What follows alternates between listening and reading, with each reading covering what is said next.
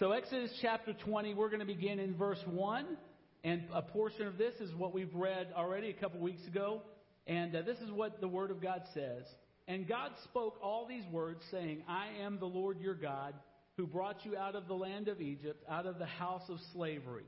You shall have no other gods before me. You shall not make for yourself a carved image or any likeness of anything that is in heaven above, or that is in the earth beneath, or that is in the water under the earth. You shall not bow down to them or serve them, for I, the Lord your God, am a jealous God, visiting the iniquity of the fathers on the children to the third and fourth generation of those who hate me, but showing steadfast love to thousands of those who love me and keep my commandments. May God bless the reading of His Word. You may be seated. So I'm going to be honest with you. I already told you how I had that little exchange with the Lord this morning on the way into the service. The process of writing this message was really difficult for me. And it was difficult for me for one predominant reason. And it may not seem like a big deal to you, but it was for me, and I kind of wrestled with it. I didn't know how to clearly distinguish for you between the first commandment and the second commandment. The first commandment, of course, being, you shall have no other gods before me. And the second, which we just read, you shall not make for yourself a carved image.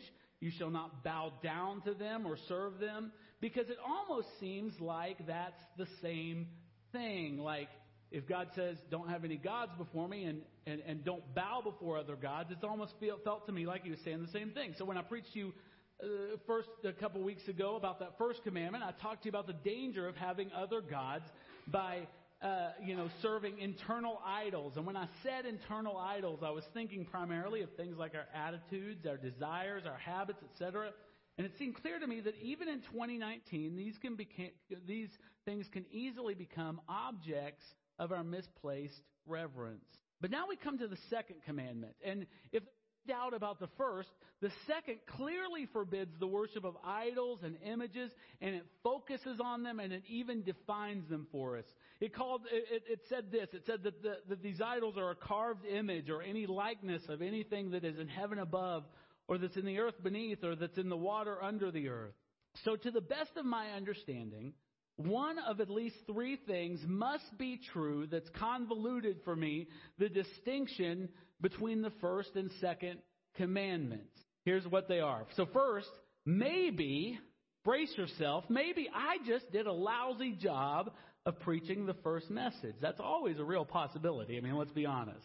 Maybe I didn't know what the first commandment was all about, and maybe I won't know what the second refers to either. I guess time will tell, right? Maybe, secondly, there's another option. Maybe they're not two commandments at all. Maybe they're just one commandment. Maybe what we call the second commandment is only a commentary on or an expansion of the first commandment. But this is probably highly unlikely, since Jews and Christians have considered these the 10 commandments for millennia. So if you remove the second commandment, you're not going to have any longer 10 commandments. See, I can do math. And then there's a third option, and it's this. Perhaps there is something deeper for us to discover that helps us to better understand the nature of each commandment on its own. And that's the assumption that we're going to be working with, and let's see what we find. The first thing that I want to propose to you is that the first commandment applies to the outer reaches of our universal tendency towards worship. What do I mean by that? Universal tendency toward worship. It's this, that we are all, saved, unsaved, lost, found, blind, seeing, we are all worshipers. Every single one of us that's ever been born, that ever walks the earth, we are all worshipers. This is, for me, the easiest theological truth to prove absolutely conclusively. Everyone worships someone or something everywhere and at all times. While some people, thankfully, worship the one true God, yet others worship themselves by the pursuit of things like money and beauty and power and fame and success and a host of other things. But in truth, all of these things and many, many more are constantly demanding worship from us. The choices that you're constantly being called on to make are not a choice between one thing or another. They're the choice of where your allegiance, where your worship is really going to lie. Have you ever thought about that? You're constantly being seduced in one way or another to bow your knee in worship by pursuing something that is less than God. I got good news for you, though. This is exactly what happened to Jesus. Do you remember that Jesus was tempted by the devil? When the devil tempted him, he cut right to the chase on this very point. Remember Matthew 4:8? Again, the devil took him to a very high mountain and showed him all the kingdoms of the world and their glory. And he said to him, all these I will give you if you will fall down and worship me. So Jesus has promised that he would be given everything he needed to be satisfied and to be sustained simply by redirecting his worship and thereby violating the first commandment. And notice, don't lose this fact, notice where that offer came from. Every day, you and I are going to hear voices that make promises of what you will receive for the seemingly low cost of your redirected worship. From advertising, from social media, from the demands of culture, from the expectations of others. But do not be deceived. The cost of redirecting your worship is unspeakably high. Both in this life and in the one to come, misplaced worship will cost you eventually everything that's of value. Everything. You'll lose it all. But Jesus demonstrated for us the position that all believers have to take when he said this, "Begone, Satan, for it is written, you shall worship the Lord your God, and him only shall you serve." So you could say, follow me here, that the first commandment applies to our passive worship. And what do I mean by that? Passive worship means how we all have this tendency to give into the temptation to find satisfaction in anything else but God. We're told in that first commandment that we shall have no other gods before him. And listen to me, that has nothing to do with God's ego. God is not insecure, so he demands your worship. God demands your worship primarily because he's worthy of it. Primarily because he's worthy of it. But that's not all. He demands your worship because he loves you and he desires your protection. He wants the very best for you. And guess what? He is the very best for you. When you think about it, all sin, little sins, big sins, I don't really believe in those distinctions, but for the sake of this argument, all sin begins with misplaced worship. We were created, all of you, every single one of you, without exception, were created for the express purpose of bringing glory to God. Every one of us. So when we bring glory to other things or other people, or when we center our own glory in other things, we're rejecting our created purpose. We say, this is what the designer, the creator, the architect created me for, but I'm going to use it all for something else. We're rejecting our created purpose, and we're committing an absolutely heinous sin against our Creator. James 1:14 really lays this out for us. It says, "But each person is tempted when he's lured and enticed by his own desire. Then desire, when it is conceived, gives birth to sin. And sin, when it's fully grown, brings forth death." Listen, what James is saying, that temptation is always focused on, is always rooted in your own desires. I've never been tempted to eat mud or punch myself in the face. Never been tempted. Why? Because I don't desire those things. The things that I'm tempted by are rooted in my own desires. I'm going to set some of you free here this morning. The devil didn't make you do it. You wanted to do it. It was rooted in your own desires. But that desire, if we as believers allow it to be conceived, it is guaranteed to produce sin. That means if I have this desire and it's a desire that robs glory from God, and I play with it and I kind of mold it and shape it and ponder it, then it's guaranteed to produce sin. And that sin is guaranteed to result in death, is what James said. But if the first commandment applies to our passive worship, and here's the distinction. The second commandment seems to me to apply to our active worship. What do I mean by that? Well, look at the words of the second commandment. "You shall not make for yourself a carved image." Making for yourself is an intentional act. While the first commandment speaks of who we worship, that our worship is to be given to God exclusively, the second commandment speaks of how we worship, and it helps to define the parameters of our worship.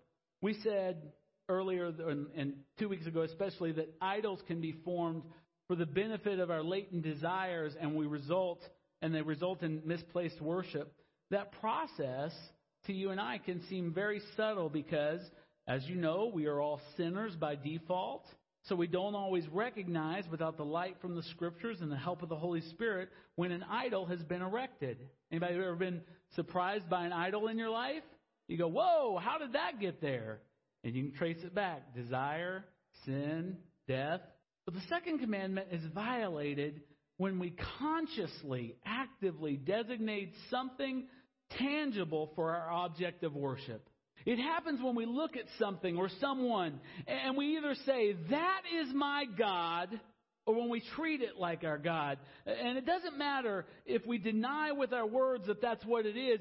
What matters is our heart. In other words, like I said, it doesn't matter what we say about a thing or a person or an ambition or whatever. The place it holds in our hearts, however, is absolutely critical. This is a conscious decision, not a subconscious one. You have chosen to treat the substitute thing or person or attitude or whatever as God. So how do we know what we're treating like God? You think, well, this is pretty harsh, Mark. How can you know that I'm treating something like God? Let me help you with a little litmus test here. We know what we're treating like God when we realize, A, what God alone deserves, and B, what God alone can give. God alone, first thing you need to know, God alone deserves glory. Glad to have some agreement on that fact. God alone deserves glory. In fact, in the Scriptures, He says, I will not share my glory with another. So the question I have for you this morning is, upon what or whom do you lavish glory in your life? Is it a romantic relationship? Is it a car or a house or other possession? Is it some athletic or musical talent that you have? Is it some intellectual achievement that you have attained? Is it some sports team or some band or some movie franchise? Or maybe it's your perfect children. Secondly, we have to realize that God alone can give salvation. The Bible says that there is salvation in no other. No other name has been given except the name of Jesus Christ, whereby we can be saved. So my question to you is, what are you looking to for salvation? A great job? Perfect health? A stellar reputation? The praise of other people? The acquisition of power? An upcoming marriage? An impending divorce? A political party or political position? Both those living in ancient pagan cultures and today's false religions had this habit of creating carved images and painted representations to conceptualize to whom they should give glory and to whom they were looking to for salvation. For example, the ancient Egyptians had gods resembling baboons. That holds no appeal to me. Falcons, cats, crocodiles, just to name a few. The Canaanites had many gods in human form as well as some animal ones mixed in. The ancient Israelites were constantly adopting the gods of these other cultures and worshiping them. But today, Catholics beatify people like Mary and other deceased people and make images of them. And they pray to these images, which is a violation of several biblical commandments. Similarly, Mormons revere angels, created beings.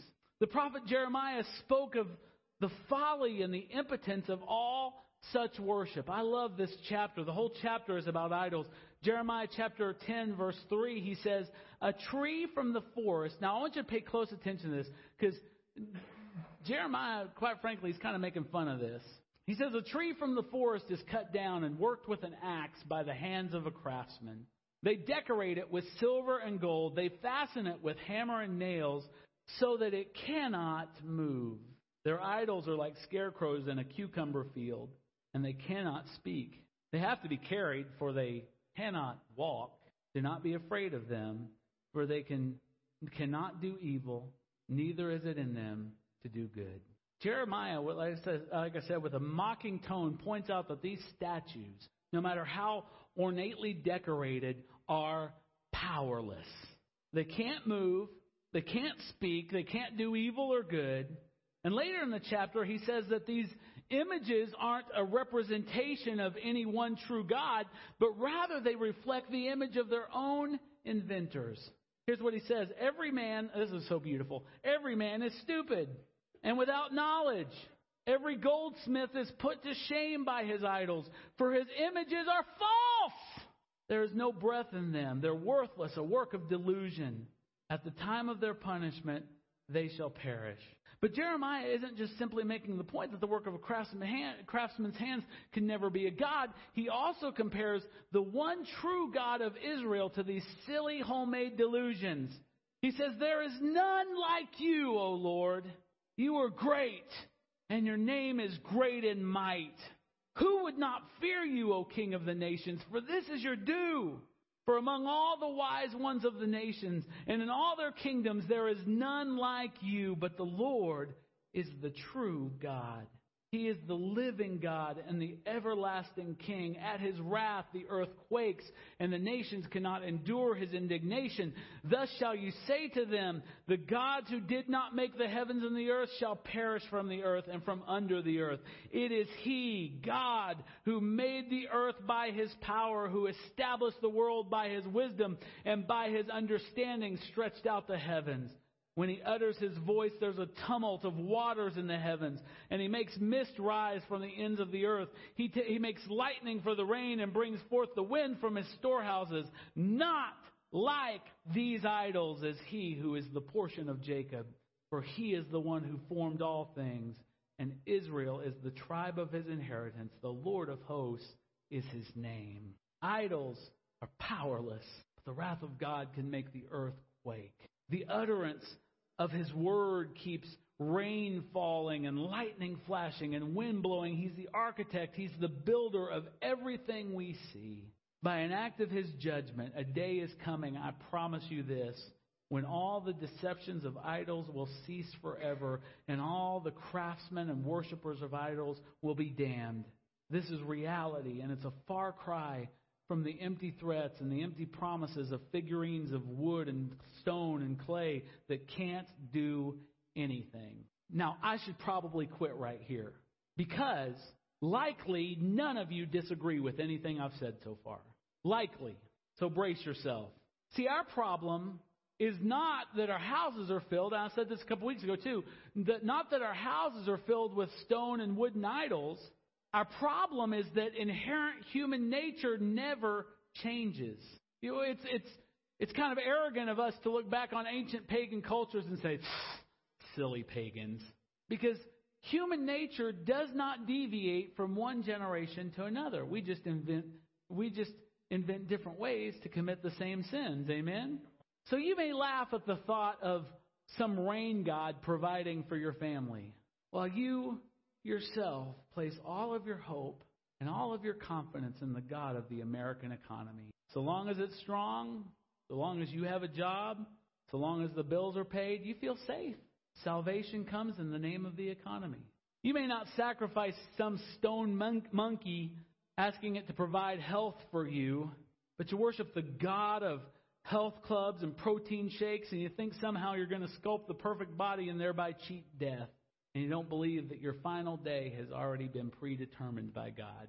And you aren't going to add a day from your life, and nothing can take a day away from it because it's already been predetermined. You may not be chanting before the moon in some fertility rite, but you've placed all your confidence in Match.com and Tinder to help you find romantic bliss. Of course, obviously, there's thousands of other examples, some of them even stronger that I could give. And I'm certainly not suggesting, don't misunderstand me, don't go out and say I said something that I didn't. I'm not saying that it's wrong to invest wisely or take care of your body or to experience the love of Mr. or Miss Right.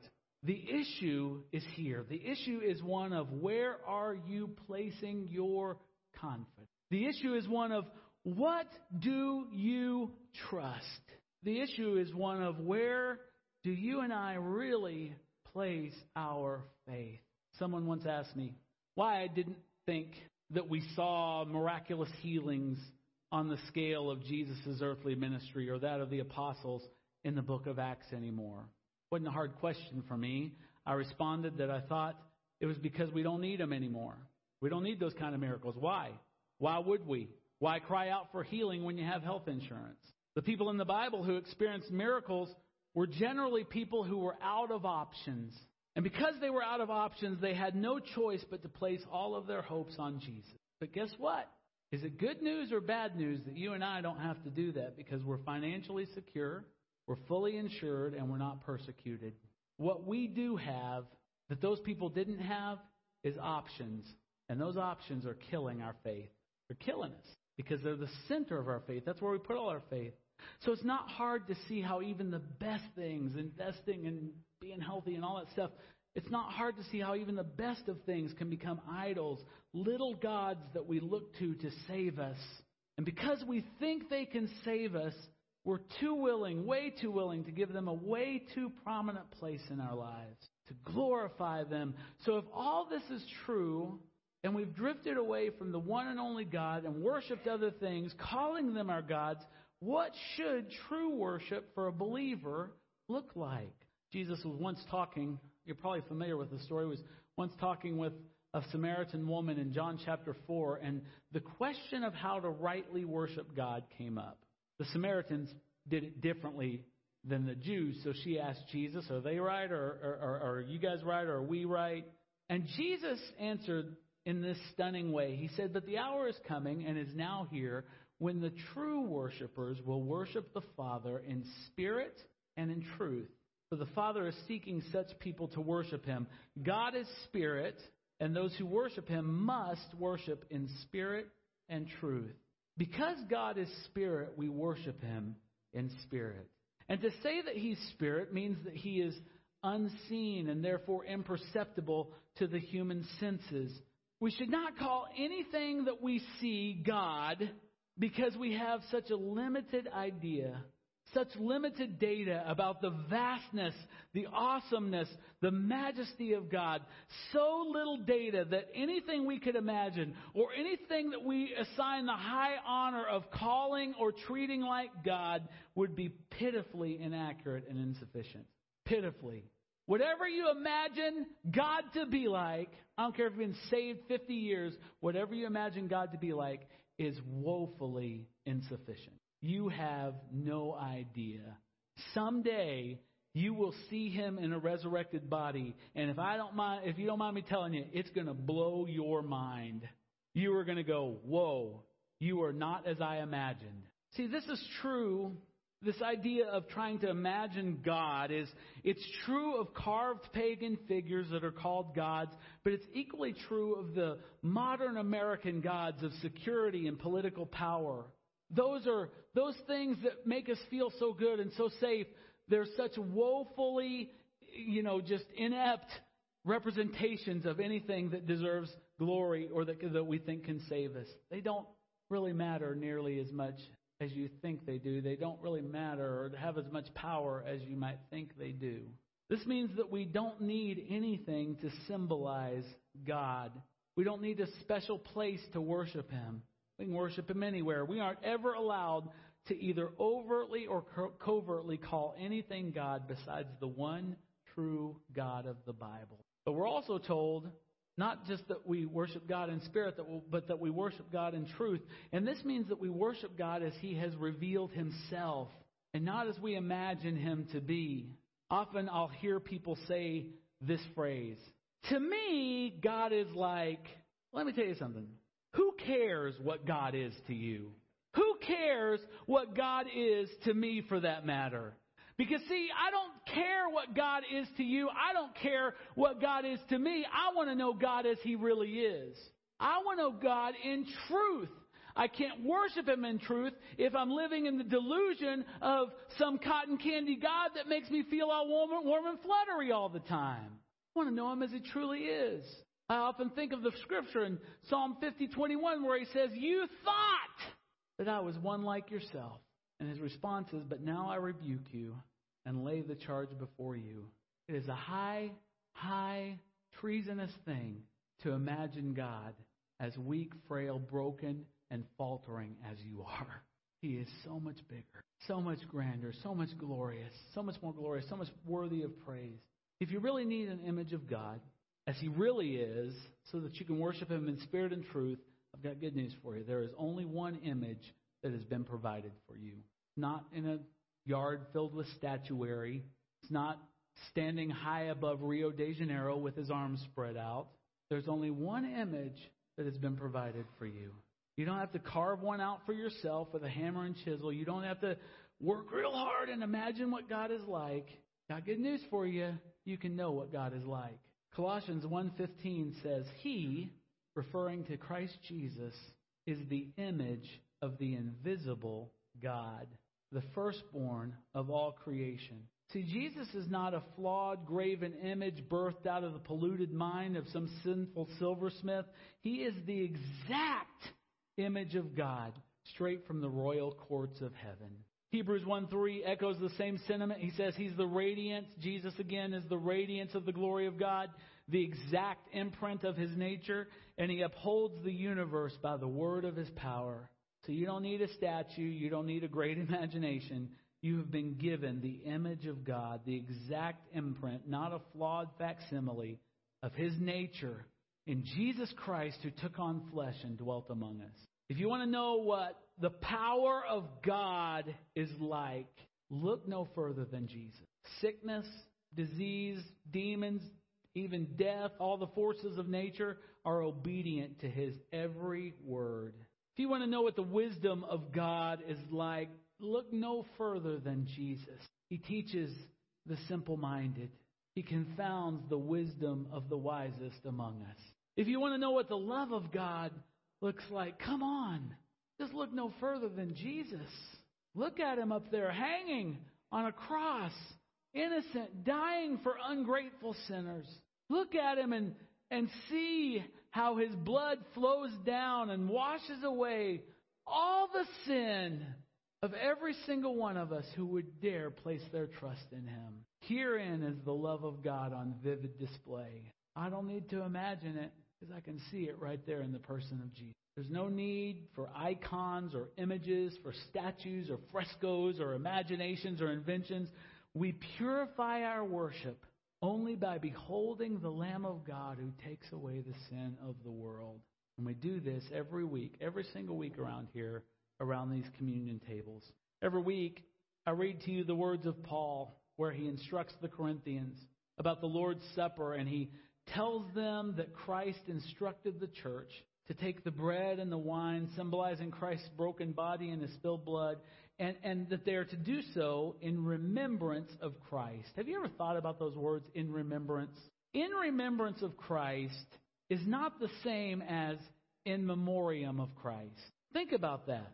In remembrance of Christ is not the same thing as in memoriam of Christ. See, sometimes, every once in a while, people will give some money to the church as a memorial to someone who has died. Or a community will erect a giant statue of some great civic leader or a war hero as a memorial to their service and their sacrifice.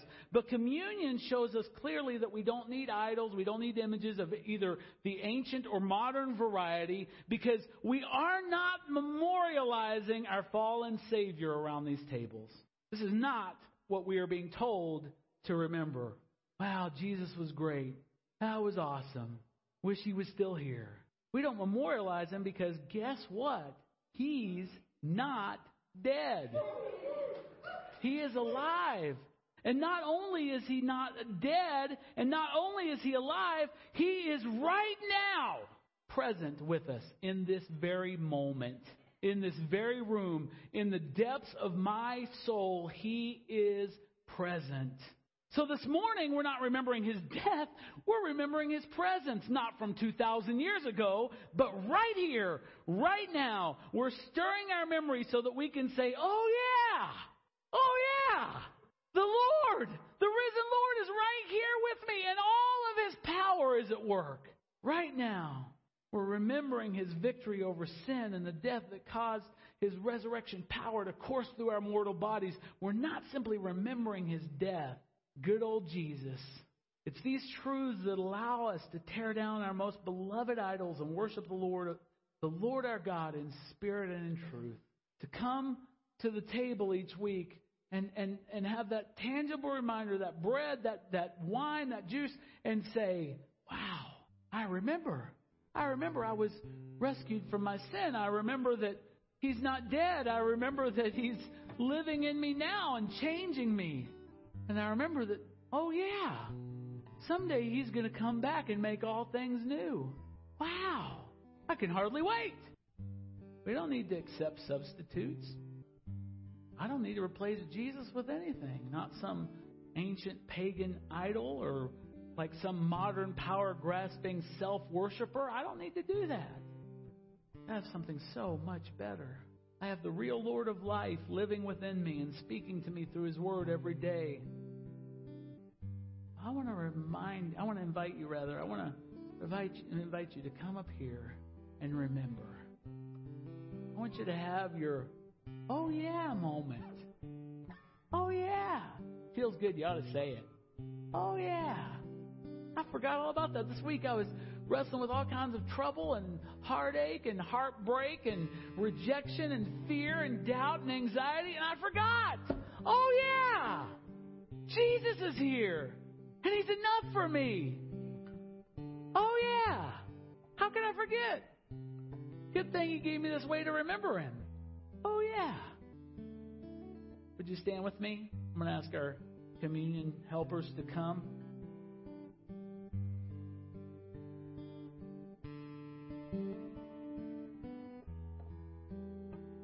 These are those familiar words that we read each week from the book of 1 Corinthians that Paul wrote to that church. He said, "For I received from the Lord what I also delivered to you, that the Lord Jesus, on the night when He was betrayed, took bread. And when He had given thanks, He broke it. And He said, 'This is my body, which is for you. Do this in remembrance of me.'" Oh, yeah. Oh, yeah. In the same way also, He took the cup after supper and He said, "This cup is the new covenant in my blood. Do this as often as you drink it in remembrance of me." Let me hear you. Oh, yeah. "For as often as you eat this bread, drink this cup, you proclaim the Lord's death until He comes." So let's bow our heads, let's close our eyes, and we're going to thank God for this vivid reminder. But you might also want to just assess yourself. Paul talks about this in the previous scriptures in that passage. You might want to assess yourself and say, "Oh my goodness, there's some idols in there. I have looked to this one for salvation. There's some words that I am needing to hear from somebody, and those to me represent salvation." Let me tell you something. You may never hear those words, but salvation belongs to the Lord, is what the Bible says. You might think, "Well, man, things are tight, and if I don't get this job, then I don't know what we're going to do. So my hope for salvation is in that job." Listen, you may never get that job, but God says, "I will provide all your needs according to my riches and glory." Who are you looking to for salvation this morning? Just tear that idol down and say, "Oh yeah, I don't need that false hope of salvation. I have Jesus." And maybe sin and pride and insecurity are making you lavish glory on things that should not receive glory. Maybe you're in a fight with somebody, and man, your opinion is so important to you, and being right is so important to you that you're just lavishing glory on that opinion. This morning is an opportunity for you to look at that and go, "Oh yeah, the Bible says, let God be true and every man a liar." Who cares about people that agree or disagree with me? It doesn't matter. Maybe you are in a relationship, maybe even a sinful relationship, and you are just bestowing all kinds of glory on that man, that woman, and you can't even imagine that relationship coming to an end, and you're making all kinds of compromises to keep it alive. Well, I'm telling you, that relationship might come to an end. But you can say, oh, yeah. There is one that said, I will never leave you or forsake you. He said, I'm a friend who sticks closer than a brother. And He's right here, right now. So come up here and remember and go, oh, yeah. I remember. Oh, yeah. That's what I remembered when I first gave my heart to Him. Maybe you're here and you haven't given your heart to Him. Can I invite you to? All those things that you've created to find salvation and to bestow glory on, they are going to let you down every single time. So just save yourself the trouble. Save God the trouble, because God's going to tear them down someday. He said that in Jeremiah. So save God the trouble and just tear them down. And put all your trust in Jesus. Put all your trust in Jesus today. It's not difficult. It's not rocket science. You just say, okay, God, I've trusted in money, reputation, power, relationships, and now I'm trusting You. I'm giving You everything this morning, God. And let somebody know. Let somebody know that you're having a new start today. Let's pray and give thanks for this remembrance of His broken body and spilled blood. Heavenly Father, we love You so much. Thank You so much for what You've done for us. You have done what we never could have, what all of our silly idols never could have. God, we just reject every power that lays claim to Your throne right now. We cast it down. We ignore it. We mock it, Lord. And we look to You alone as the Lord of life. God, rescue us. Hey, we're taught in the Lord's Prayer to pray, deliver us from evil. God, deliver us from our idols. Deliver us from our tendency to tear one down and set a new one up, Lord God. Help us, Lord God, to look to You and You alone, to worship You and You alone, to have no other gods before You. God, help us. Help us in those decisions, those deceptions that we give into subconsciously and the ones that we give into consciously, Lord. We choose You. And we say this morning, oh yeah, You're good, and we remember. We remember that You're good. So help us to come now with worshiping hearts, Lord God, thankful for Your broken body, Your spilled blood that makes us brand new. In Jesus' name we pray. Amen.